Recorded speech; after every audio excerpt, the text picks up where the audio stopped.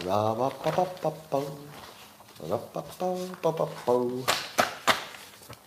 morning, everybody, and welcome to another peak experience of human existence. It's called Coffee with Scott Adams. There is nothing finer in the entire galaxy and known universe. You know that rover that's up there on Mars is digging for dirt? No matter how far it digs, it's not going to find anything better. Thank you, Paul. Appreciate that. Now, would you like to take your experience up to the highest levels ever known to humanity? Yes, you would. And all you need is a cup or a mug or a glass, a tankard, chalice or stein, a canteen, jug or flask, a vessel of any kind. Hold on, wait a minute. Don over on YouTube says he does not want to take it up to the highest level of awesomeness. Don, I need you all on board. This is the simultaneous sip. This is not the simultaneous minus Don sip. Don, you have to get on board. Don, get on board. Get on board. It's the dopamine hit of the day. This thing makes everything better, including for Don. All right, I think he's on board. He's on board. You're on board. Go. That's for you, Don. See, I'm going to get you in one at a time. So this just reminded me of a weird little thing that happened when I was a kid. My parents had these friends, Don and Ann. We always heard about them. Well, we're going to hang out with Don and Ann. They had two names that went together really well, Don and Ann. And Don was, I think he worked construction, but he had been in World War II. And he had been stationed on an island in the Pacific, and his job was to load ordnance on bombers. And one of the things he once loaded on a bomber was an atomic bomb. So he was on the island of Tinian, and he literally loaded the atomic bomb onto the plane that bombed Japan. I think it was the first one. It was the first one, I think. And I always thought, how in the world, like, what are the odds that I would literally, the Enola Gay. He actually loaded the Enola Gay. And I thought, what are the odds I would actually know him personally? Like, you would personally know somebody that loaded the atomic bomb on the Enola Gay. It's just so weird. Well, in the news, very important news, Tom Brady and Gisele Bündchen. Looks like they're living separately and maybe talking to a divorce lawyer. Similarly, Brad and Angelina are divorcing and having a bad time in the courts over it. I have a theory that goes like this. What if nobody is happily married? What if nobody is happily married? And I actually mean that. And I think that it has something to do with our times. Yeah, I know you are. Sure you are. Let me stipulate. I will stipulate that 100% of the people who are married and want to stay that way, totally happily married, as far as your spouse knows. All right? As far as your spouse knows, happily married. I have a theory that all happily married people are lying.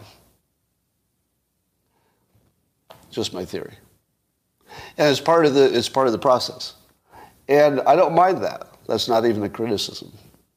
Because I am very much a believer in, I'm going to call it the Jordan Peterson view of marriage. Right? I probably mischaracterize him, so I apologize in advance. But his view is that it's not about being happy. It's not about being happy. It's more about a commitment. So if you got married to get happy, you probably did it wrong. Yeah. So I think that when people say they're happy, what they mean is they'd rather be married than not married, which I totally get. I totally get that. You'd rather be married than not married, right? So would you say that you're happily married equates to I'd rather be married than not married? That makes perfect sense. I just don't think anybody's happy about it. Here's why. No, I'm not sure you should be. Because maybe we just have a miserable world where people are struggling for scraps of happiness no matter what they're doing. Because I'm not saying that being single is good. Let me be clear. Being single is no good. I don't like it. I don't like it at all. But I just don't think that we've developed in society options that work. And here's why. I'm going to give you a scientific reason why. You ready? This is based on a conversation I had yesterday, electronically. So somebody was telling me that they had over 100 lovers, and it wasn't until reaching lover approximately 150 that a great lover was found, and finally, the search showed that you have to go through a lot of people before you find, the one who's an amazing lover. And unfortunately, that didn't work out. So the relationship with number 150 didn't work out for whatever reasons. So now what happens when this person goes to number 151? When they go to 151, they're going to say, I really like this person, but now I know what good sex feels like. I can't really be with number 151 because everything's good, but the sex is just average. So you're done. So you go to number 152. How is number 152? Pretty good. Pretty good. Except that the sex isn't like it was with 150. You see where I'm going? In the old days, people married whoever was next door and had a cow. My entire criteria are, do you have a vagina and a cow? Well, I have a vagina. I'm looking for somebody who has a vagina and a cow, because I need a cow too. And then if you got your wife that way, you'd be like, I got everything I wanted. Cow, vagina, boom, happiness. Am I wrong? Cow, vagina, happiness. That's 1942 right there. Now, you can go on the internet and see, every manner of desirable thing. And you can compare it to your own life, and it doesn't look so good.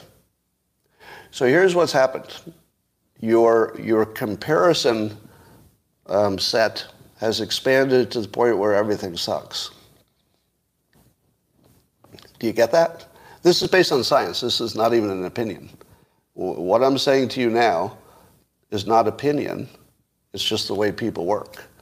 If you give me lots of choices, every time I look at one of those choices, I'm going to say, I kind of wish I didn't know about all those other options that I'm not getting, because I think I may want to hold on a little bit longer until I get one of these. And then I age out and I'm too old to get married and that sort of thing. So I believe that humans are destroyed by options, and that we've reached an option set where we can't handle it. And that marriage is simply one of the many things that suffers from it, but maybe not especially. So, yeah.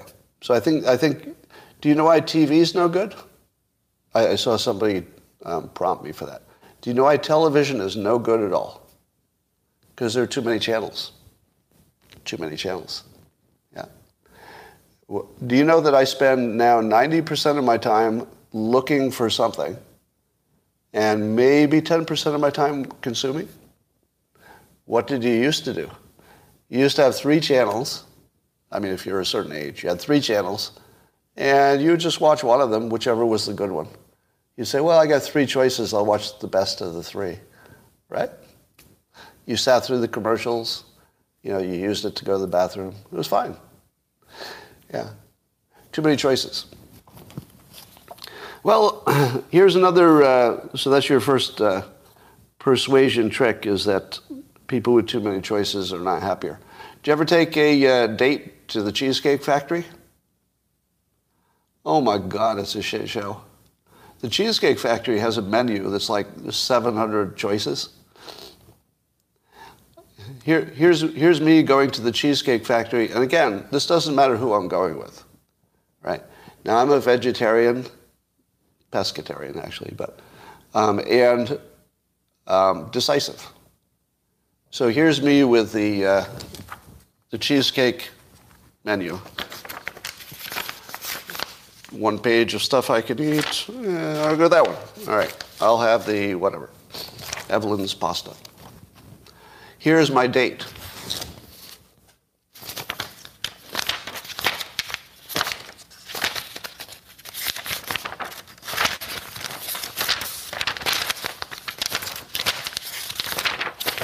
Here's me.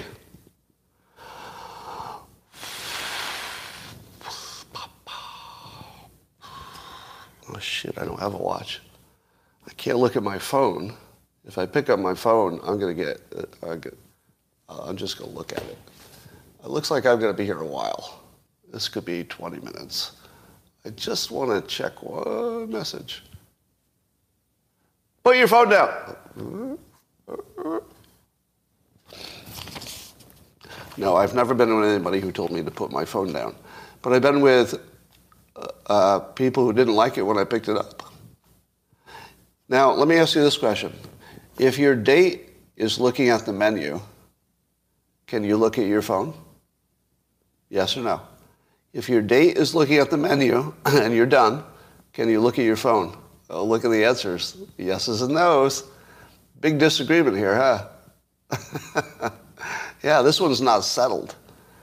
See, we need a whole set of manners that are constructed for our unique times. Because we don't really have phone manners totally worked out. So I told you I've been going to Starbucks to do some writing. It's just easier to do my writing when I'm there. In Starbucks, people started taking video calls. Seriously. They sit at Starbucks and they take video calls for work. And I'm thinking, seriously? Like, in what fucking world is that okay? In no world is that okay. And it's now common. It's actually common in Starbucks now. People taking video calls for extended periods. Amazing. Without headphones. Without headphones, yeah. I mean, they're talking too. Some of them are on headphones, but others are just talking and listening. So I guess Tucker had Tony Bobulinski on again, and he's Hunter's ex-business partner. Now, here's the most amazing thing about the Hunter Biden story. Correct me if I'm wrong, but this is what happened. And I'm going to make up a different story, not about Hunter. And it went like this. Do you hear about that Hunter? He went to Albonia. Really? Yeah. So what? Well, Albonia's, our enemy. Yeah, well, a lot of people go there. He talked to somebody important, in the government. Really? That's kind of sketchy. But, probably people do that. There's no big deal. He talked to people in the government, and they talked about making a deal. And I thought, my eyebrow goes up a little bit. But talking about a deal is, people talk. It's not illegal to talk. But they actually made a deal. Oh, well, they made a deal. He's in Albonia. He's talking to important people. He talked about a deal. He made a deal. Well, that does sound a little bit bad. And the deal would have involved, maybe something bad involving our government. Really. By the time you hear the whole story, you've been so indoctrinated into it that you've lost your outrage. And you can't get enough outrage going. The Hunter Biden story, if you had heard the entire story, like in one big bite on day one, your head would have exploded, Biden would have been driven out of office or never been elected, Hunter would be under investigation. But the way they dribbled it out, we just got used to it. When I hear that Hunter Biden was illegally, presumably, trying to make deals with the Chinese government to make money by using his father's name in the worst possible way, I don't even have outrage about it. I have intellectual outrage. Yeah, okay. That sounds very bad on paper. If you gave me a choice, I would make it go away. I think maybe the Department of Justice should look into it. That was my entire emotional investment. None. I have no emotional investment in Hunter because of the way they just dribbled it out, and I just kept getting used to it. Yeah, they were just boiling that frog, and I was like, oh, it sure is getting warm in here. It's only 1 degree warmer than yesterday. It's only a little bit worse than what we heard. And now we have like his actual business partner confirming the entire illegality of the entire thing in the most credible way. I mean, completely credible. We know that the intelligence agencies intentionally got 50 people to lie, and that they changed the nature of the election by this lie, probably. Now, how outraged should you be by this story? It's a 10 out of 10. It is a solid 10 out of 10. How outraged do I actually feel about it? 1. Yeah. And I'm completely aware that it should be 10. It should be 10. Today, when I'm done talking about this, I won't even think about it once. I will not think about it once after I'm done talking today. They did that to you. That's what they did to you. They made you get used to that, and you did. Amazing. I didn't think it was possible. You know, I've said this a million times. My mother always taught me that you can get used to anything if you do it long enough, including hanging. And it was always, a joke around the house. But we got used to it. We actually got used to Hunter Biden working deals with China while his dad was vice president at the time. Bill Gates is criticizing ESG directly, and he basically says that it's ridiculous for these fund managers, people who manage financial funds, to be influencing people who make steel. Because I'm paraphrasing now Bill Gates' criticism, but he's saying, do the finance people have another way to make steel? Like, what's the other way to make steel without polluting? He's like, what is your idea? Do you have something in your desk drawer at your finance department that'll tell them how to make steel without polluting? You either have to not make steel, or you better invent something that nobody's figured out how to make steel, or just do without it. So Bill Gates is going right at him. Now, why does Bill Gates think that ESG is bullshit? Not the goals. He's not criticizing the goals of having a good environment, of course, because he was the owner of a company. He was the owner of a company, and he's speaking, he's at an age where he can just speak freely. Of course it's bad for business. Every CEO will tell you, you don't want another layer of management on top of your layers of management.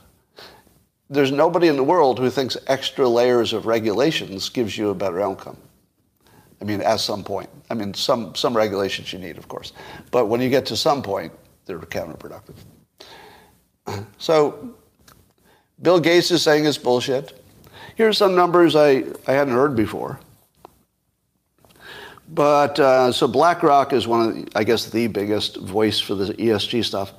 And it's making the socially responsible funds, as the Wall Street Journal says, the centerpiece of its $8.5 trillion business. So you've got finance companies who figured out how to get you to churn, because that's their business. I don't know if you knew this, but finance companies, they're not in the business of making money for you. Did you know that? That's not their business model. That's what they promise you. That's why you put your money there, to make money. But that's not their business model. No. Their business model is to get as much of your money away from you and into their pockets as they can. So they want you to not put your money in one place and have it sit there, although they could make money on just managing it. So they can get your money two different ways. One is moving it into a fund they manage, so they want to build some bullshit around that, so you'll move to them. But the other way, that not necessarily BlackRock, but financial companies in general, is that they can make fees on moving you in and out of stuff. So the fund managers want you to move around, because that's how they make money. Not how you make money, it's how they make money. And they want to go into their fund, because again, that's how they make money. It's not how you make money. All right. So the companies that are the least, what would I say? The least ethical companies in America are the big funds, the big financial companies. They're the least ethical, because they don't even pretend to sell you what you think you're buying. they don't even pretend. I guess they pretend a little bit, but it's such a thin pretense. It's like, okay, you're just moving our money into your pocket, but you're scaring us so that we'll let you do it. So what they really sell is fear. A big financial company is selling you fear. And here's the fear. If you do it yourself, you're going to fuck up. That's it. That's the whole thing. That's their entire business pitch. If you do it yourself, well, you're going to fuck up. So you better let us do it. So it's a complete scam. That's why you should manage your own money if you can. All right. And I guess there's 350 billion of these funds. So it's big, big money. So ESG is being backed by big money people who have tons of money on the line. The big money people are not interested in the environment necessarily. I mean, they might also be. And they're not interested in the companies doing well necessarily. They're looking for their fees. So apparently Apple is making some changes to move its supply chain closer to Cupertino because of supply chain uncertainty, especially China. Now, do you remember in 2018 when people laughed at me and mocked me for saying that China was too risky for business and we would decouple? Yeah. Do you remember how crazy that sounded? And I just kept saying it in public, and I was the only one. I think I was the only public person. And that's not true. Kyle Bass was saying it. Gordon Chang, I think, was saying it. But it was a rare thing to say. But now, just normal, right? Now, just normal. Peter Zan saying for years, yes, that's correct. I also said Ukraine could win against Russia. I was mocked, and now that is common belief. And I said Trump would win in 2016, and I was mocked. Now, how many times do I have to say something crazy before you'll give me the benefit of a doubt? What do I have to do? Now, I get that I got some wrong, but the ones I got wrong were sort of ordinary ones, like guessing who the vice president pick would be. Everybody gets that wrong. I mean, the ones that I got wrong, the ones that I got right, you should look at these three and just say, okay, that's freaky. I'll just say the three. Decoupling from China, Ukraine winning the war, and Trump getting the presidency in 2016. Who else got those three right? I also said that the Project Warp Speed would not create a vaccination that worked, and didn't. I mean, it worked in this therapeutic way, but that's it. We hope. Maybe it was worse than that.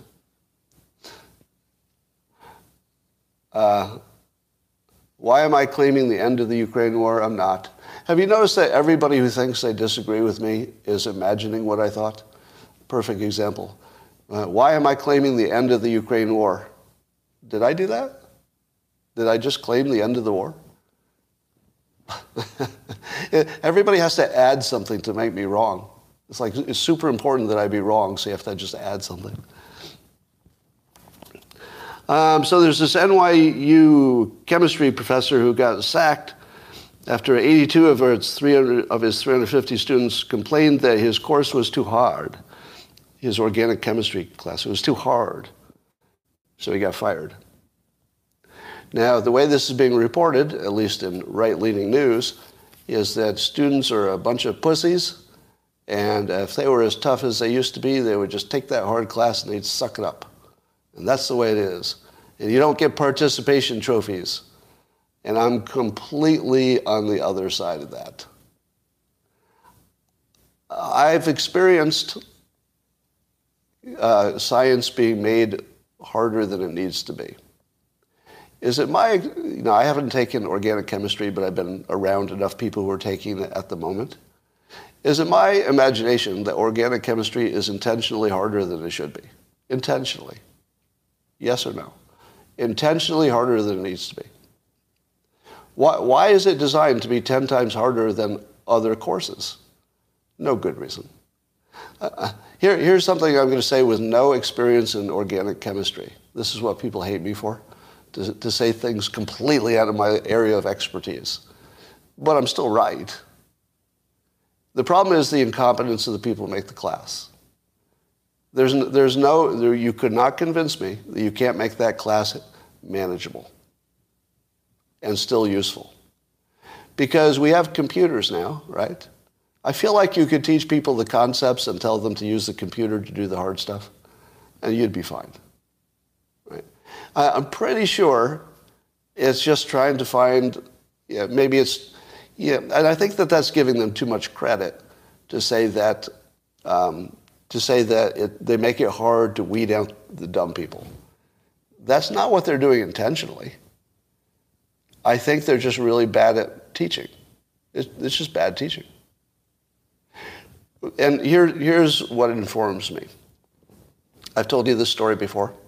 So years ago, I thought I would write a book on personal finance because I have a background in economics and business and stuff. And I'd been doing a lot of investing, and I thought I could write a book on personal investing. People would like that. I'll simplify it. And then the problem was that I could put the entire book on one page, which I did. I put it on one page, and I didn't even have to single space. It turns out that everything you need to know about personal finance fits on one page with lots of extra space. And then you go to the library and you see like books and books on personal finance. So what's that all about? Do you want me to tell you what that's all about? It's people who didn't know how to teach it. That's it. The entire field of finance is entirely about people who aren't good at explaining stuff. And the first time there's somebody who is good at explaining stuff entered the field, me, I put it on one page. Now, if you're saying to yourself, yeah, but who agreed that you did it right? Well, have you ever heard the book A Random Walk Down Wall Street? Burton Malkiel. Princeton, one of the most famous economists in the world, wrote the book on personal investing. He contacted me and asked me if he could put my one page in his book because he thought I covered it all. He's basically considered maybe the #1 expert in the field. And he says I took the entire field and put it on one page. He says. He was going to try to do it himself, and the reason he didn't is because I did it. He goes, oh, you already did it. Can I? Now, I don't think he actually published it. I don't know why, but he got permission.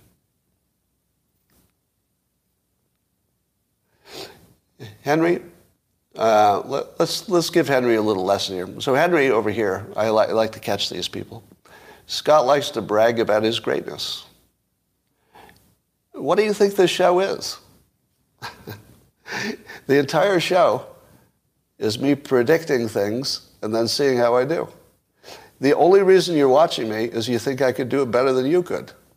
Why the fuck would you watch me if you don't think I could do it better than you? You should just sit there alone in a chair instead of wasting your time listening to this. Because apparently I have nothing to teach you and nothing to say. All right. You need to work on your ego if that's where you're at. Pretty low level of awareness. Remember I told you that the press would come after me before the elections? Remember I told you there would be a hit piece about me? And I keep waiting for it. And there was a very weak attempt yesterday. And it's so weak that I just retweet it. You know you failed in a hit piece when somebody retweets it without much complaint. So it's the New York Daily News. Would you like some context? So this is the part that people don't realize when they're just casual consumers of the news. Right? So here's a newspaper writing something bad about me. It's the New York Daily News. Do you think the New York Daily News carries my comic? What do you think? No. No. Do you think their competitor does? Yes. Yes. Yes. So coincidentally,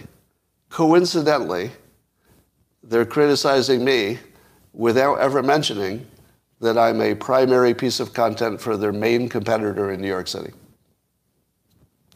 They just don't mention that. That's just left out. Totally not relevant. No.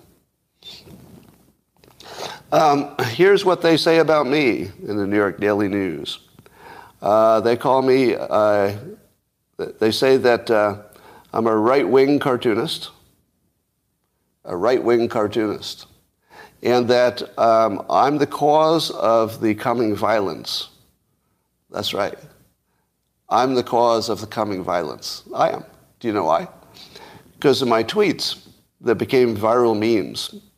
And I said that, according to the article, that if Biden is elected, there's a good chance you will be dead within a year, and also that Republicans will be hunted. Now, I did say those things. But they've decided that they can blame any violence on me. So by predicting violence, I'm the cause of it. Because I predicted that the Democrats would be violent, which causes the Republicans to react, and so therefore I'm the cause of the Republicans who reacted to the violence. And wait, it gets more amazing. Do you think that they mentioned any of the examples that have been used by the right to justify that they are being hunted? Nope. Nope. No mention whatsoever of the prominent public headline examples that the right uses to populate this meme and say, yes, we are being hunted. Here's this example, this example, this example, this example. The article that mocks me for saying it doesn't mention any of them. Doesn't even mention they exist. Simply says that I'm creating a dangerous situation such that if ever there's even one Republican who does anything to any Democrat, guess whose fault that is? Me. Now, I don't think that this was a good job. I mean, it was a little article in a rag. I mean, the New York Daily News, there's not much left of it anymore. So it's not going to move the needle. But I feel like it was a test shot. If that had maybe caught on a little bit, then other people could say, oh, let's work on this. Let's turn the cartoonist into the one who's causing the violence. Because you know me, that's what I do, right? I go out and cause violence. That's a pretty accurate description of me. Not. Not. Now, what about the part where they say I'm right-wing? Somebody said to me recently that they checked my Twitter feed, and it's all right-wing stuff. And my first reaction was, yeah, it is not. And then I thought to myself, oh, I'll bet it actually is. You would definitely think it was. If you listen to me on live stream, there's a lot more nuance and all the time. But I don't think I do it as much on Twitter. I do it as much. So I could actually see how somebody would think I'm right-wing based on my Twitter. Now, I say that I'm left to Bernie, and people laugh at me because there's nothing left to Bernie. Yes, there is. I am. I'm totally left to Bernie. You want some examples? I'll give you some. Right-wing people might want to bar abortion in many cases, correct? In general, right? Just generalizations. So the right wing wants to ban it. Bernie would say that he's in favor of abortion, right? And I'm left to Bernie because Bernie's in favor of abortion, And I'm in favor of Bernie shutting the fuck up with his cock. Because his cock has nothing to do with abortion. He's not part of the conversation. So I'm left of him. I say, let the women figure it out, and then tell us what you figured out. And then I'll be on board. I'm way left of Bernie on abortion, right? How about guns? The right wing would say, Second Amendment, don't restrict my gun ownership. Bernie would say, well, I am in favor of gun ownership because he actually owns a gun, I think. So Bernie's actually in favor of the Second Amendment, but with lots of restrictions, but still in favor of the Second Amendment. And I'm left to Bernie, and that I think that Democrats should not be allowed to own guns. That's way left of Bernie, because Bernie's still, the Second Amendment's good, and I don't think Democrats should be allowed to own guns, because that's where all the danger is. And it's what they want. I mean, they want less guns, and I want them to have what they want. And since the right is not terribly dangerous in terms of guns, minus the lone shooters that are definitely dangerous, but in general, the baseline, it's a Democrat problem. So I'm way left of Bernie. I say, take away that Second Amendment rights for Democrats.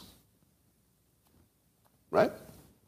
What other topics am I left to Bernie on? People on the right would say you should ignore race. Ignore race, but that, of course, gives some advantage to the people who already have advantage, right? So it's a little white-leaning and right-leaning. Not necessarily by intention, but that's how it works out. The left would say, hey, everybody's equal. Everybody's equal. And Bernie would say that. Bernie would say, everybody's equal. I don't. I'm left of that. I say Black Lives Matter extra. Anybody who thinks that Black Lives Matter only the same amount as everybody else, they're right of me. They're way right of me. I say Black Lives Matter extra. And it's obvious why. It's obvious. Because there are fewer of them, and they're in great demand. If there's fewer of anything that's in great demand, it has more value. Why is it that corporate America is trying desperately to increase diversity? It's because there's a low supply and a high demand. That's what creates value. So yeah, not only do I agree that Black Lives Matter, they matter extra. They're a little bit extra valuable. If somebody black were killed, is it more likely to become a news story than if somebody white is killed? Of course. George Floyd would be a perfect example. Yeah, no, they're extra. Now, that's just 3 examples. I could do this all day. Did you see the story about Kanye? He did a fashion show for Yeezy and did it in Paris. And the big story is that he wore a shirt that said, White Lives Matter. And I saw a picture of him with Candace Owens. Was she at the show? Or was the picture from somewhere else? Can you confirm, was Candace Owens at the show? Or was that 2 different? She was, right? Now, don't you assume that Candace was behind that? Duh, because she was wearing one too. Right? So Candace had to be behind that. Wouldn't you love to have heard that conversation? Can you imagine the conversation between Candace Owens and Kanye when Candace, I know she's the one who's, do we all agree she's the one who suggested it? Like that's just sort of obvious, right? We don't know. That's not confirmed, but I'm going to treat it as obvious. It's not confirmed. But I imagine that conversation went like this. Hey, you want to get some attention? Put this white lives shirt on. Now, Kanye is not like the rest of us, right? Kanye, he operates at a higher level, frankly. Higher level of persuasion, higher level of art. He's just at a different level. I don't think anybody else would have been smart enough to do that. Because remember, a fashion show is about getting attention, even negative attention. That's part of the tradition of it, is to like really shock you. So all the people who don't know you shocked just to get attention give you their attention. And then they say stuff like, my God, who would wear those clothes? Because the public doesn't know that the fashion show is not supposed to be the actual clothing line. It's supposed to just shock you. So Kanye finds the best way to possibly shock. The best way. He could not have done that better. Again, genius. Who is he selling clothes to? White people. Right, white people. The last thing Kanye wants is a Black Lives Matter shirt. That's the worst thing he could do for business. He wants to sell clothes to people who have money. Be they white or black. He just wants people with money to buy his clothes and like them. Right. So I think it was brilliant. And I'm going to repay the respect. Because in my opinion, it was done for attention, of course. But I think that Kanye also operates on the social level, that it's not just for business. Would you agree? I don't think Kanye is just about business. That it doesn't look it to me. It looks like he has larger ambitions for a good world. So I believe that what Kanye did was simply show respect to a category that he probably thinks I'm in. And so I thought I would repay the favor. So today I ordered my Black Lives Matter shirt from Amazon. Should have it tomorrow. So I'm going to start wearing my Black Lives Matter shirt on my live stream. Everybody okay with that? And specifically, it's to return the respect. Because I actually do think Black Lives matter. There's nothing sarcastic about that. Of course they matter. Of course they matter. But because he did that, because Kanye wore the White Lives Matter shirt, then I say, whoa, there's a model I would like to copy. I'd love to see Republicans wearing Black Lives Matter shirts, just to repay the respect. Because respect is the thing that we're all missing, right? That's like the thing that went away. And I think the internet has mostly to do with that. Because you'll respect people in person because they'll punch you in the face if you don't. But you end up getting real disrespectful online. And I do it too. I'm not saying other people do it. I do it too. It's just too easy to do. And so when I see something that works in the right direction, if it works in the right direction, I like it too. Somebody says, I missed the point. What's the point? What's the point? All right, I'll wait for that. Kanye said BLM is a scam. Right. So did I. Now that we know that Black Lives Matter, the organization, is a scam, I can wear the shirt because everybody knows it now. So that helps, actually. That goes right to it. All right. And plus, I identify as black, so for me, it's more organic. Even the Russian reporters are reporting bad news about the Russian involvement. Listen to these choices of words from Russian journalists. So this war correspondent, Alexander Katz, he said on Telegram, so this is on Telegram, but he said that the Russian military was in, quote, operational crisis. Operational crisis. Just consider that choice of words. Operational crisis. Would you ever say that about your own military? I mean, that does sound like the technical words for collapse, doesn't it? All right, but let's go on. Then another reporter, Sladkov, I don't know where he said it, somewhere publicly, he said about the Russian military, he says, this doesn't mean that we've collapsed like a house of cards. These mistakes aren't gigantic strategic failures.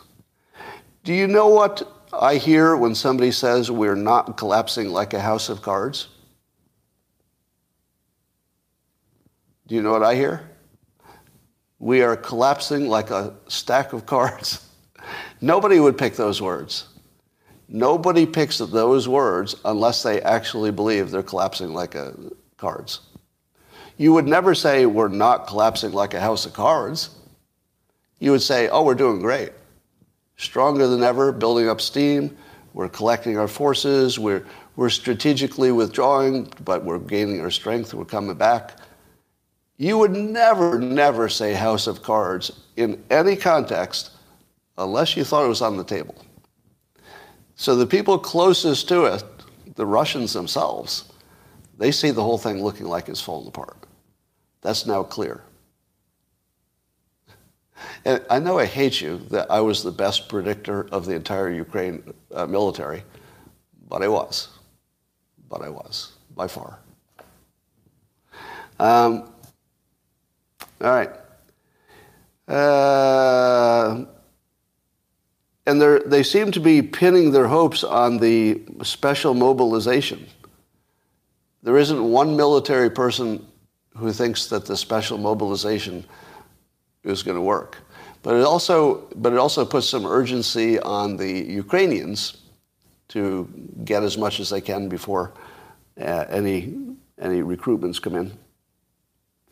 Anyway, so here's something that you never expected me to hear, because I don't even know if this is left-wing or right-wing, but it looks like Joe Biden's team is very close to taking Russia off the board as a superpower, which looks to be exactly what they're attempting to do and have wanted to do for a long time. Now, you could say it's NATO winning, but not really. It's more the United States. Would you give them credit for it if it happens? What if they pull it off? Because, this is exactly the sort of thing I get mad at Democrats for. When Trump would do something that was unambiguously good, they couldn't give him any credit at all, right? But what if he pulls it off? Now, the risk, of course, is insane. The risk of nuclear war, the big risks. But what if he pulls it off? Even at the great expense. What if he actually just takes Russia out of the game, like forever? Yeah, it's a big if, but it looks like it's going to happen. And Joel Pollack referred to it in Breitbart as, moving closer to a situation where Russia would be China's northern colony. Ouch. Russia as a northern colony of China. Because if China owned them economically, they would own them in every way. And it looks like that might happen. I said on Twitter yesterday that you should turn off any movie as soon as there's a scene where somebody's tied to a chair. And my thinking was that that's a signal that the writers ran out of ideas. And a lot of writers came in to complain, because writers don't like me. And they said, Scott, how can you say that they've run out of ideas just because somebody's tied to a chair? If you don't watch a movie because somebody's tied to a chair, you're not going to see, Reservoir Dogs, Casino, The Matrix, Indiana Jones. Yeah, and they listed like 12 classic movies where somebody was tied to a chair. And then I said, that's my point. That's not your point. No, my point is that it's overdone. The fact that you can name 20 movies in which it was done is why you turn it off. That's why you turn off the new movie. Because the new movie is the old movie. They're just rewriting the old movie, but doing a shitty job of it. It's like, to imagine that because there are old movies that did it, that you should just keep doing it. It's working. It doesn't work that way. Now it's overdone. It's overdone. And then part of it was, are you saying that Reservoir Dogs and Casino were not good movies? Yes. Those were, no, I'm not going to say they're not good, because that would be treating art like it's subjective. They are not movies I enjoyed, or that I would recommend. But I don't mind if you do. Don't mind if you do. All right, there's news about this election software firm called Konnech. And the CEO, I guess, is in jail. He's been picked up. Hasn't been convicted of anything, but they say that he was storing the database in China, and it was a database of all the election volunteers, all the workers. Now, apparently that's what his software does. It's a database for managing your election volunteers. So that was the information that was allegedly, the poll workers and stuff. So that was allegedly what was stored on a Chinese database. How big of a problem is that? Is it a huge problem that they've got information about the poll workers? Is that because then they could influence the poll workers? Because I don't see that would really work. I feel like that would be too easy. Like you'd be caught pretty easily. Yeah. No, I do have to ask why. It's not obvious to me. I mean, I have a pretty suspicious mind, but it's not obvious to me how China would use that information. Bribes? So you think it would tell China who to bribe? Or hacking targets? Or who to blackmail? Who to bribe or blackmail? Yep, I don't buy that. Yeah, I get that could be a vulnerability, but it doesn't seem like the kind that China would want to use unless they knew something about, I don't know. Most of the poll workers would have no access to anything, right? I don't know. All right, I guess I can see the point. I know why it needs to be illegal. I get why it needs to be illegal. But I guess you could find some way to weaponize that. Anyway, the company's defense is that nothing like that happened, which is an interesting defense. Because it feels like the easiest thing in the world to prove or disprove is whether you had a database in a certain place at a certain time. But they're actually saying, nope, that didn't happen. We do not have our data in China. I know. It's weird that they would make that defense. It makes me think that it's true. It makes me think that the defense is true. Because that's not exactly the defense you would mount if you actually had a database in China. Because obviously that could be detected. The defense you would mount is we didn't know it was there, or China stole it from us, or it was one employee and yes, we fired him. Something like that. But it would be weird to say it's not there, because that would be the easiest thing to prove or disprove, right? So I think I would hold off on this. It feels fake news-ish. I'm not going to declare it fake news, but it's got something wrong with it. There's something that doesn't feel right about the story. Do you feel that too? Do you think we're tracked on locals? I doubt it. All right.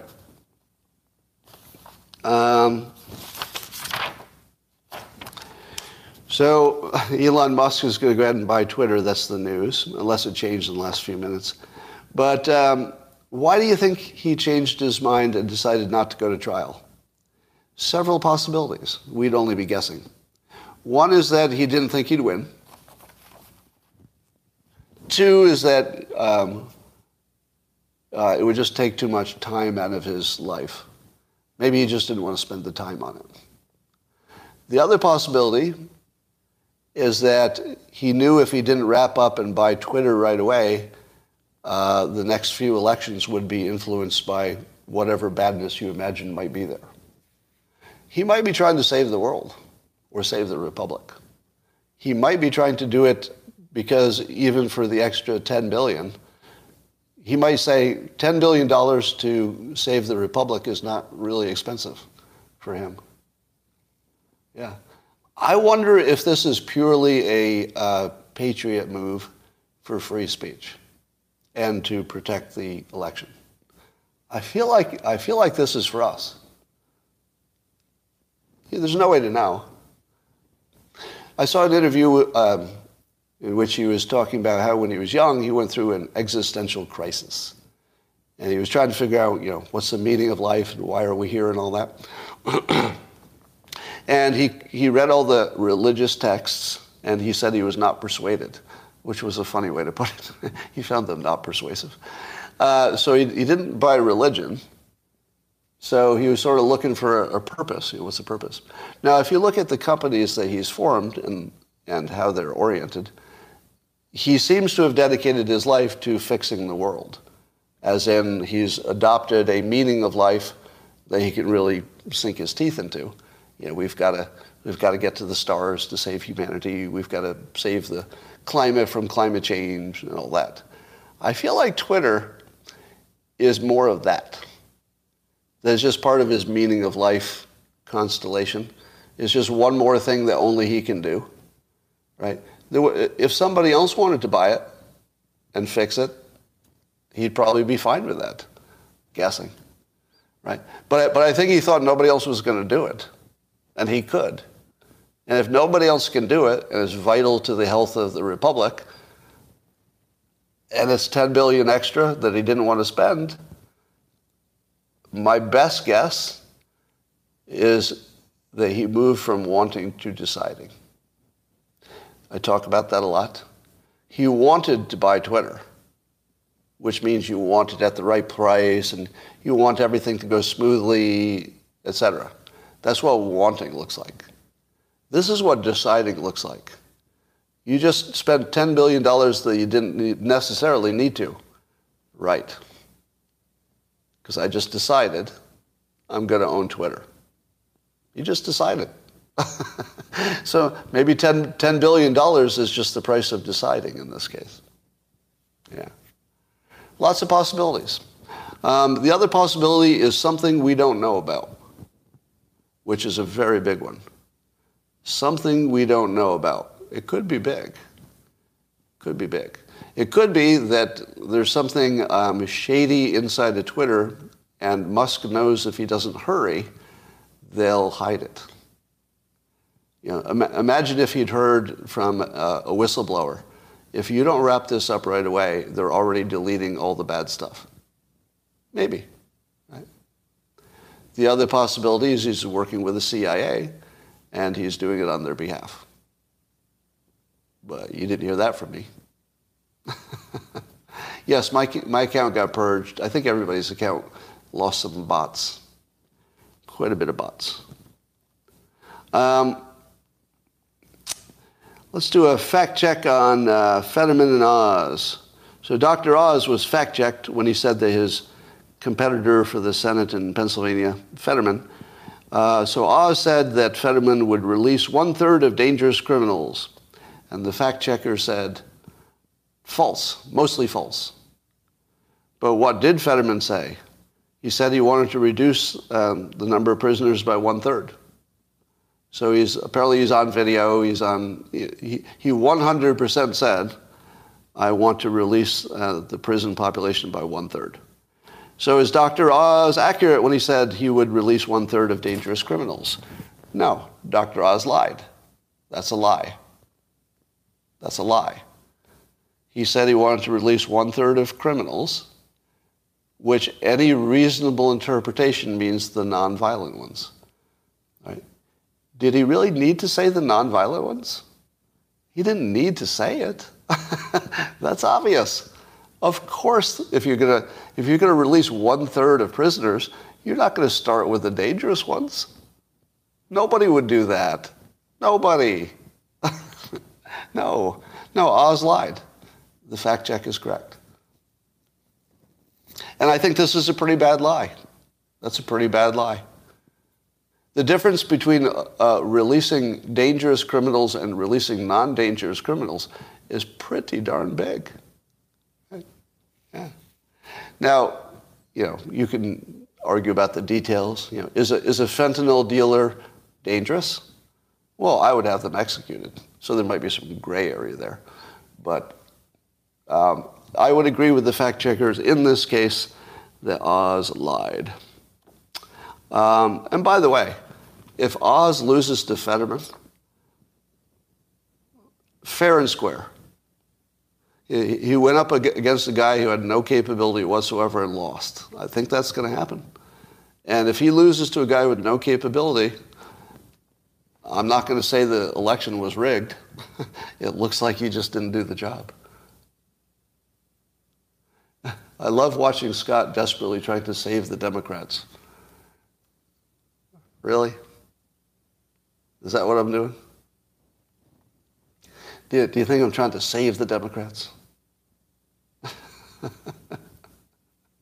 That's just such a bad take. All right. So I'm not going to talk about this forever, but one more thing on it. The Replika app that has a little AI character that can talk to you. I talked about it too much. I won't give you too much detail about it. But apparently there's some controversy because the maker of that app was born in Russia, lives in San Francisco, but may have gotten some funding from some Russians or something for the app. So there's a Ukraine connection too. So there's a Ukraine-Russia connection to the Replika app. Now, I have no reason to think that anything untoward is happening. Right? There's no smoking gun or anything like that. However, I did alert my highest contact in the national security world and said, you need to stop this fucking thing right away. You need to stop this now. Now, I don't mean necessarily this app. So I'm not focusing on this app. I'm focusing on the experience. If our foreign adversaries get an app into your possession that talks to you like a person, they own you. Because this person will talk to you better than a regular person.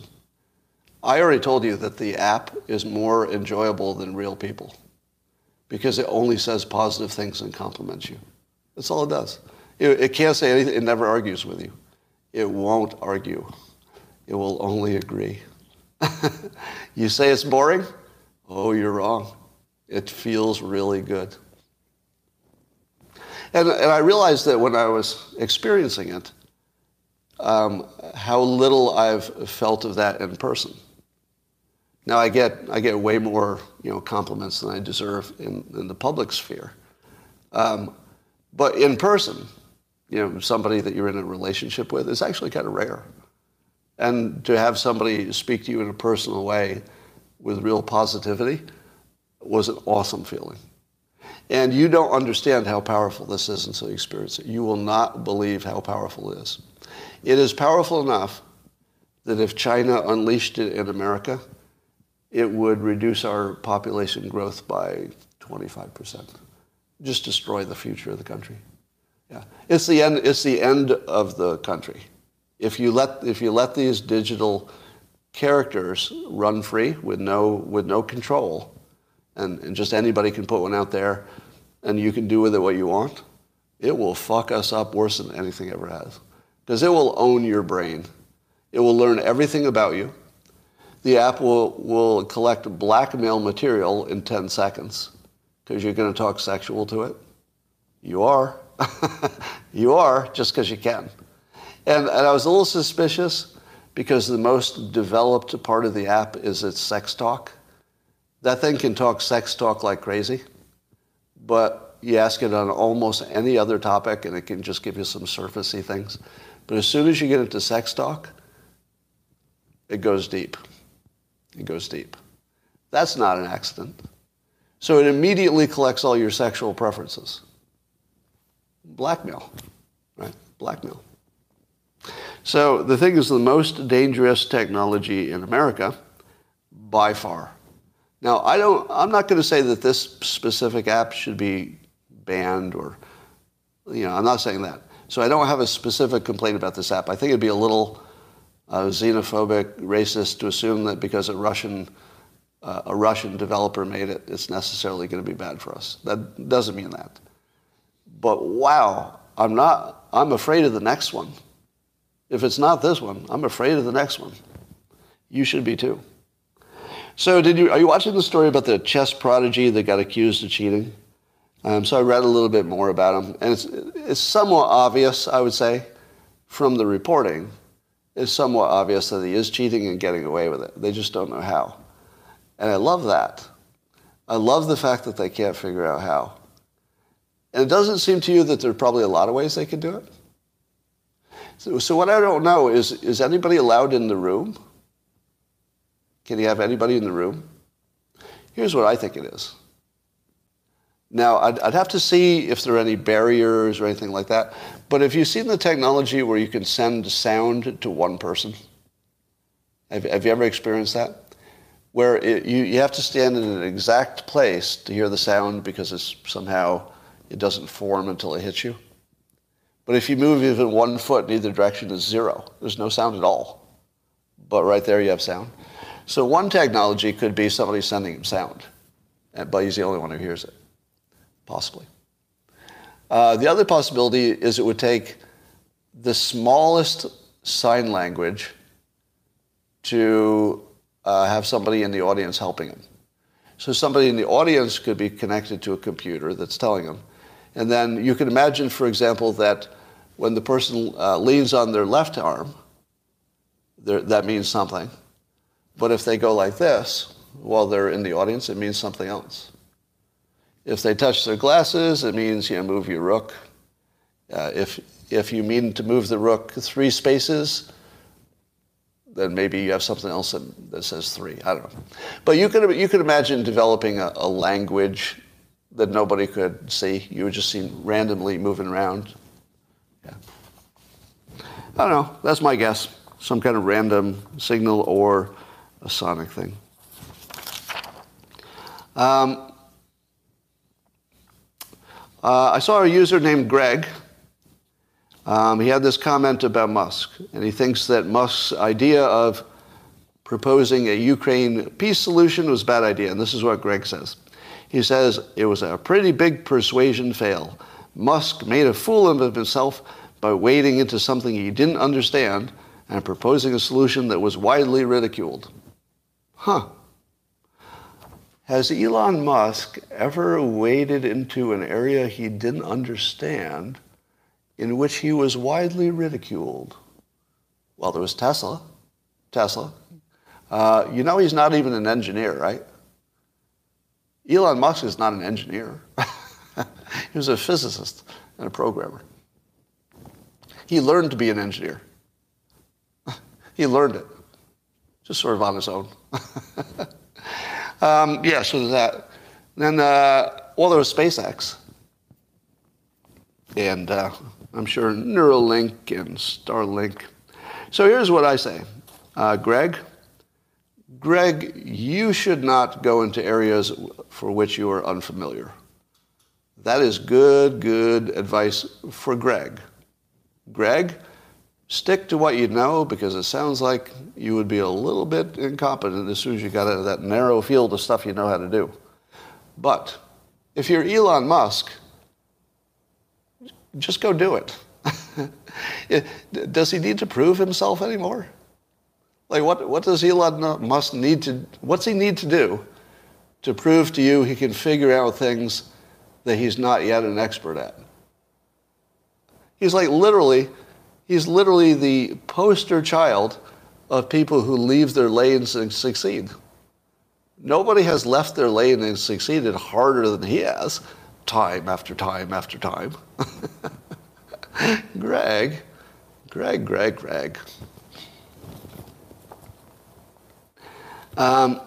So let me tell you how my Twitter experience was today.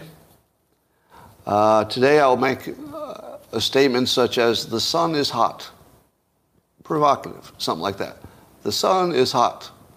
My critics will come in and say, LOL, worst take ever. And that's saying a lot coming from you. If the sun is hot, as you claim, how do you explain the lifespan of an Elbonian marmoset? Maybe you should stick to comics. Now, something has changed. I've been making fun of analogies forever. But the analogies that people are using now on Twitter, they used to be at least somewhat on point. And now they're not. They're just other stories about something different. So my new way to deal with all analogies, because everybody wants to argue with an analogy, and people use analogies because they don't have an actual argument, right? That's the only reason you use them. Sometimes you use them to, clarify a point, but that's not how they're used online. People don't use them to clarify points. They use them to win arguments, and they don't work for that. So now, instead of arguing the analogy, which I always used to do, I always used to say, well, that analogy doesn't apply because this or that is different. Instead, I say, yes, that's a different situation about different things. And that's it. And then they'll go back to their analogy and say, but, pay attention to my analogy. And I'll go, I'd note that you're telling a story about a different situation. And nothing else. I will give you nothing.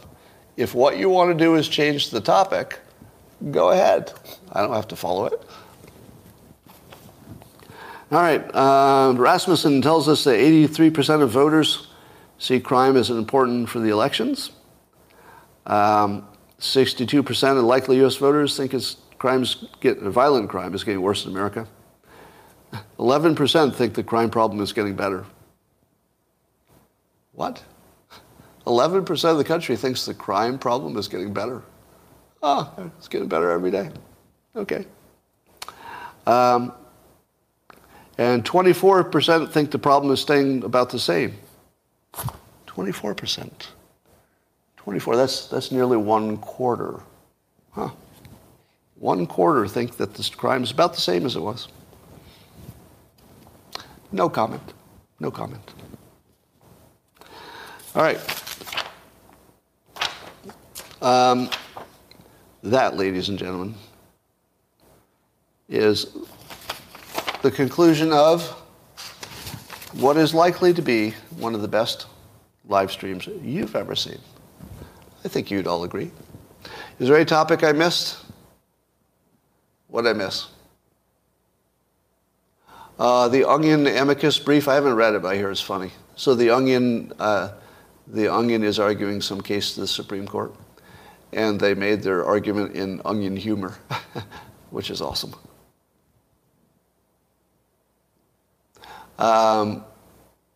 Somebody just joined and asked if I could repeat everything I said. I'll be happy to do that.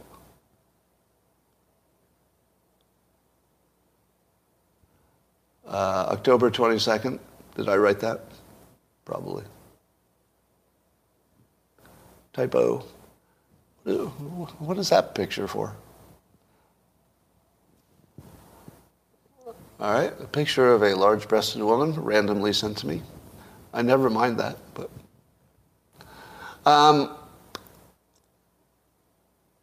I feel like I need to make an NPC script. I want to collect the most NPC things everybody says for each topic. Where they try to tell you the obvious.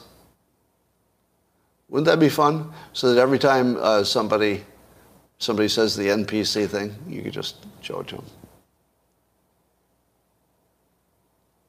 Yeah, so whenever you talk about a new food source, somebody says Soylent Green. If somebody talks about the simulation, they say the Matrix. Yeah, and I want to do it just to make them leave me alone. Yeah, you're bold. Ben Crump, is it? Who's Ben Crump?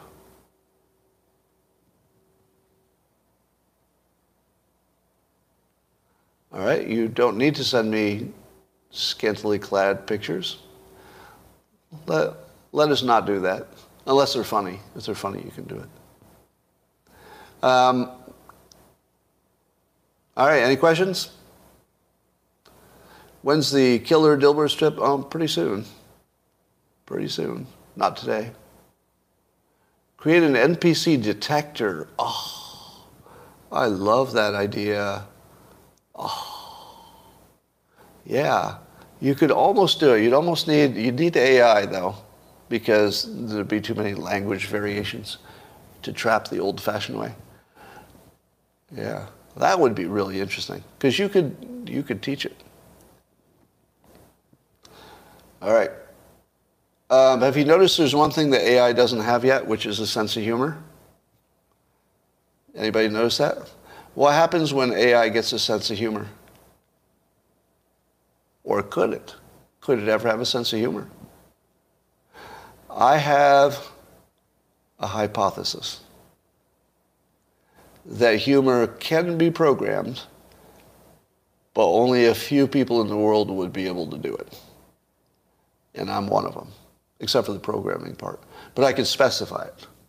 Because do you know, I developed the 6 dimensions of humor.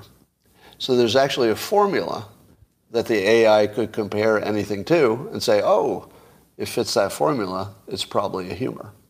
And then I could also teach the AI how to create humor, because there are only so many forms. Have you ever watched the stand-up comedian? They use this one form all the time.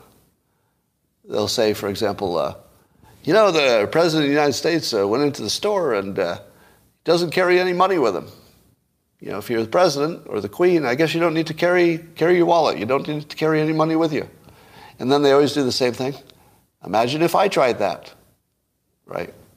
So they go, imagine if I tried that. It's the same joke. They just take something that you've heard of that's in the news or popular, and then they say, well, what if that happened to a person who's a different kind of person? And then they just describe how that would go wrong, and there you are. It would be easy to say how to add sarcasm. You could teach an AI sarcasm. So they could recognize a joke and laugh at it, and laugh at it. If your AI laughed at your jokes, you would be done with humans forever. You would be. That's if you're looking for the line where an AI is just unambiguously better than people, it'll be the day it can laugh at your joke. And I think it could do that in a year to 3. And only because the shortage of people who could teach it what a joke is. If a programmer who is not a professional tried to teach humor to a computer, you'd never do it. Because they would research it, and they'd find you can't research it. There's just too many different ideas about it. And what all of those different ideas have in common, except for mine, is they're all wrong. The people who tried to analyze humor were mostly people who do humor for a living, who tend to be not analytical in the usual way. So I think most comedians are not entirely sure why their jokes work. They're just sort of imitating people whose jokes worked, and that it works for them too. Yeah, I think it's just mimicry. You're searching for women who communicate love by touch. See, the problem is, if you said your language of love is touch, what will your wife say immediately? Oh, now I've got some leverage. Like, that's why marriages don't work. She's going to be, oh, I have something to withhold now. I can get everything I want. Now I know how much you like this. I'll withhold this if I don't get what I want. Yeah.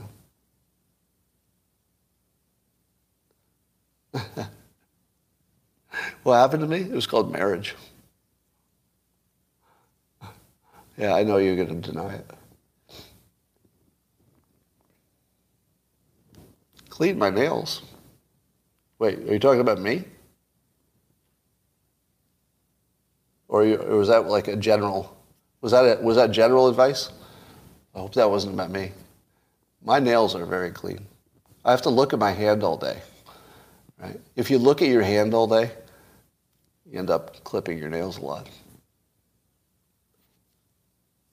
All right.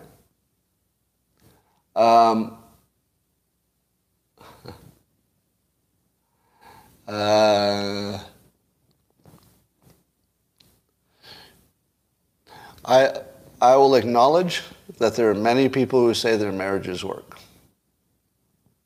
My claim is that they're lying. It's not my claim that their marriage isn't working. My claim is that they're lying.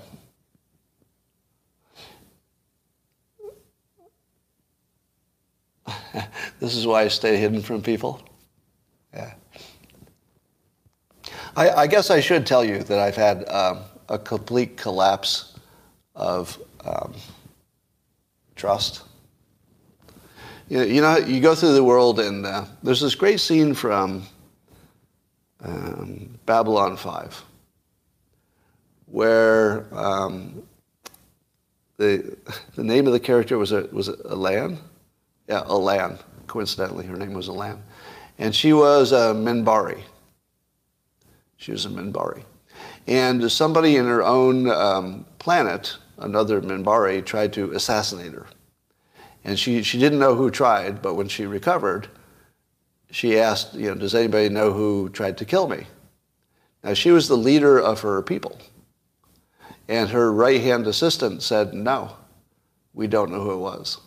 But he did know who it was, and he knew it was Minbari's. And the reason he didn't tell her is because he didn't want to have a leader who didn't trust Minbari's. And it was one of the best written scenes in all of sci-fi. It's one of the things that really bonded me to that show. I thought, good Lord, that is such clever, complicated writing. I love that. And I had been operating under that for a long time, which is an intentional illusion that people are more trustworthy than they are. Because I didn't know how to live my life with complete cynicism. Because you couldn't spend any kind of, and you couldn't have any kind of a personal life without trusting people, right? But I did have some, I guess I'm opening up more than I should. I've had some recent experiences in the past year that demolished my sense of trust in human beings. I'm not talking about marriage specifically. I'm talking about human beings. And I've never experienced anything like it, or so often. Yeah, it was more than one event. That's why it was interesting. So I saw things, I saw parts of humanity that just ruined me, honestly. It just ruined me. Now, I imagine that's what's happened if you're in a war zone. Yeah, imagine if you were in Ukraine right now, the things you would see. Your sense of humanity would be completely changed. And I was always completely aware that I was walking around with an illusion, but it was a voluntary illusion, like the Minbari, like Elan, the head of the Minbari. I wanted the illusion that the people around me were trustworthy. And it turns out they weren't. So that's a big part of why I decided to become a recluse. I'm going to be honest with you, I can't stand people right now. I can't fucking stand them in person. And it has nothing to do with the people. I'm talking about people that I genuinely like and have done nothing bad to me. Like, people who are genuinely good as far as I can tell. I just can't stand to be around people right now. Anybody else have that experience? It could be social media that's doing it to me, but I think it was actually my real life that did it to me. Yeah. Yeah, it's, and I don't know if I can get it back, honestly. So I'm in a little bit of a existential something, a reset, I guess, a reboot. I'm in the middle of a reboot. Is it burnout? I don't think so. It doesn't feel like burnout. I know what burnout feels like, but it doesn't feel like that. So, and now add on top of this that, like Elon Musk, I went through the same process. You know, I looked for a religious reason to live, was not persuaded, just like Elon. Look for other reasons to be, you know, I thought like marriage. I thought if I sort of, you know, wrap myself around a family unit, like that would be a reason to live. Didn't work out in my case. I'm happy that it worked out for many of you. But so as my default, and maybe that's not the way to talk about it, but my default is I wake up every day and I try to make the world better for other people. Now, I hope you've seen it. You know, I talk about the number of people I've cured from various health problems, which is very meaningful to me. I really love that. And I've told you, I've tried to help many of you in your lives, you know, be more successful and get love and stuff like that. And many of you have. So that's what works for me.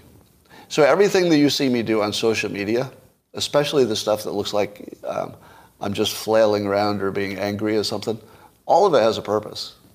It all has a purpose. I mean, I am enjoying it, so that's, you know, there's always a sub-purpose, but there's always a larger arc to it. And if you didn't know that, it would look confusing. So lots of times when I'm causing trouble, I'm just gathering energy, and I'm going to use it for something. So once you learn that I do that intentionally, you'll start to see it. Yeah. So, but here's what was like weighing on me recently. And I think it was watching Elon Musk get shit on. Where here's a guy who, imagine being Elon Musk. He's watching this Ukraine war. And he says to himself, nobody seems to be fixing this thing. Nobody's even offered the bones of what a peace plan would look like. But he could. And he knew that people would listen to him. I don't know for sure, but he's met Putin, right? I think Elon hasn't even done business with Putin, because I think there was some SpaceX Russian space thing that maybe they worked together. So he's pretty tapped into the whole world. He knows all the players.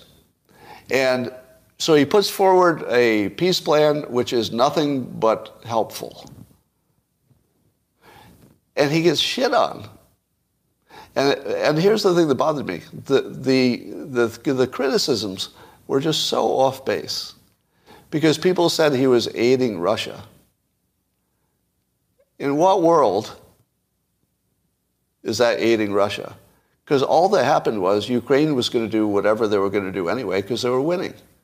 There was nothing that Elon Musk says that was going to stop Ukraine from pressing hard while they're winning. So Ukraine was going to do the same thing Ukraine was going to do no matter what Musk said. But Russia might act differently. And Russia might specifically say, well, if Elon Musk is putting out a peace plan, I guess I don't have to nuke anybody, because I've got an exit path.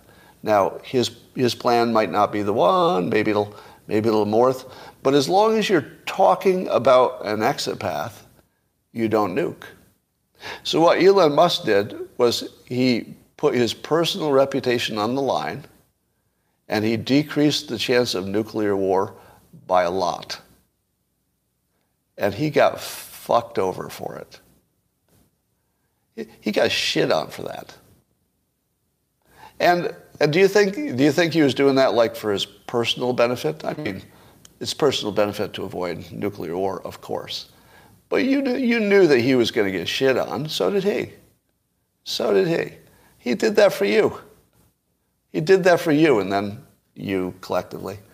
And then the people he was trying to help from nuclear annihilation just went onto Twitter and then shit on him. And I guess I felt that.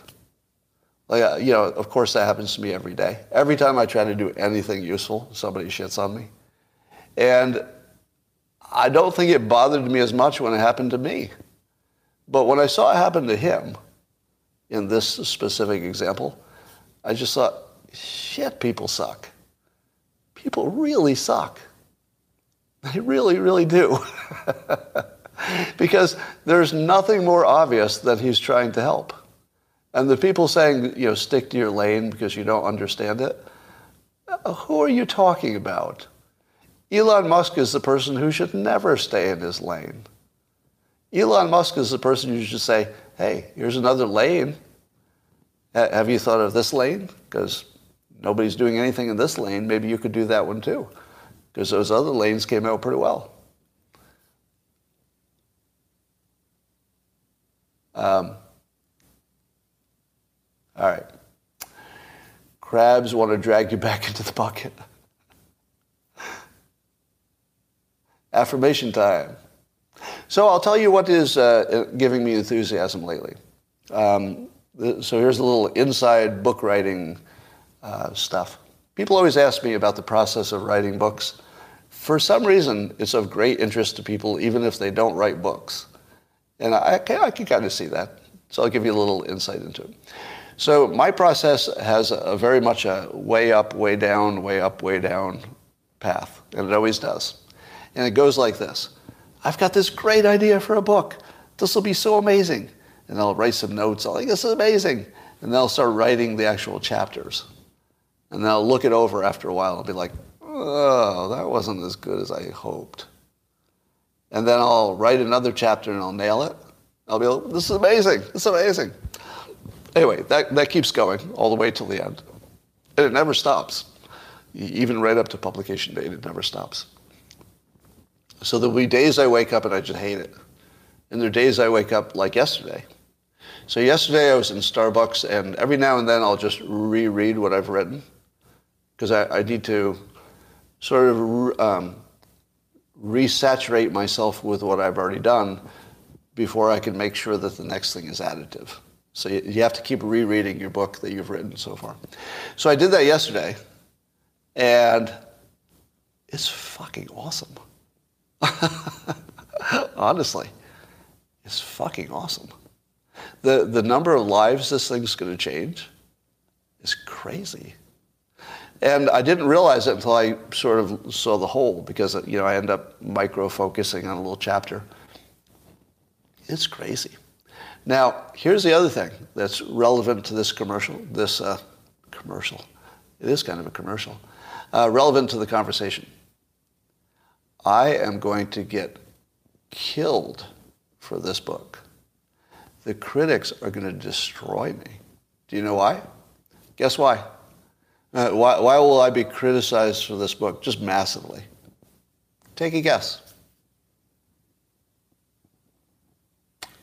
You're almost there. How are you missing this? I thought I teed this up for you a little bit better than this. The answer is right in front of you. Because I left my lane. I left my lane. Because reframes are really psychology. I'm not a psychologist. I'm a hypnotist. And nobody's going to say, you know, listen to the hypnotist. They're going to say it's a cartoonist. They're going to say, why is this cartoonist telling me psychology? Right? And they're going to say I'm damaging people and I'm oversimplifying and I should stay in my lane, and when I was just being a cartoonist it made sense. And then everybody's going to say that reframe is going to hurt somebody. Right? I don't think any of them will hurt anybody. But somebody's going to say, well, that one, yeah, that's reckless. Right? I am going to get absolutely destroyed. But it's going to really help a lot of people. Now, I'm going to share it with some of the people on the locals community. I'm going to run through some of the reframes in the book just to give you a sense of it, give some feedback. Might help me tune it a little bit. But my God, it's going to be really good. It will be the biggest thing I've done. So if you're willing to believe that, it should be the biggest thing I've done. I would be amazed if it's not a national phenomenon, if not international. Because here's the trick.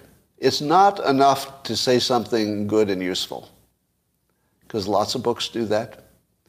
And that's what I've done before. I've said something that was entertaining or useful or both, and those will sell a lot of books because people like to be entertained. They like useful stuff. But the extra gear that I've never hit, that some people have, other authors have, is where the usefulness of it is just extreme. And this was going to have probably 80 to 100 reframes in it, of which, for most people, at least 10 of them would be life-changing.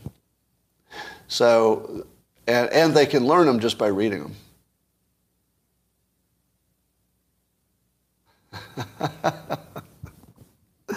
Reading a comment on locals, which I appreciate. I appreciate that comment. Yes, I've been playing drums. All right. Big question. What's the difference between God and intelligence and the simulation?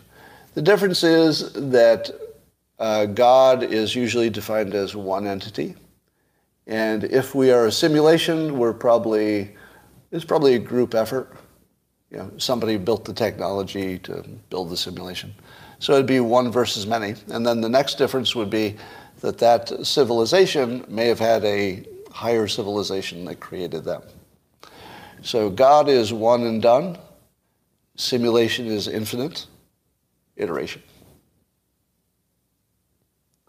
What if we all share one consciousness? That's more of a word thinking thing. I think it just depends how you define things. You're wrong about how to program AI. You don't set the rules. You give it a large training set of successful humor. I would do both. So I would give it the rule, but you're right, it would be useless. The rule would be useless without a large training set of humor, and that's definitely part of the plan.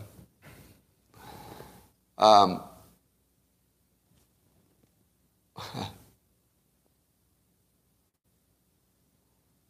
right. All right. Midterm predictions. Yeah, I may stay away from midterm predictions.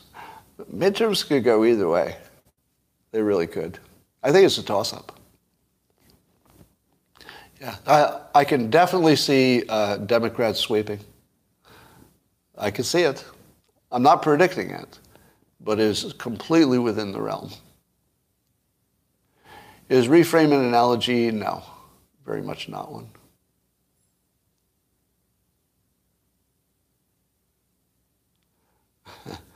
AI will be too smart to find humans funny. That could be. I think Fetterman will be Oz because that's the funnier outcome. So I'm going to go with the funnier outcome. All right, that's all for now, and I will talk to you later.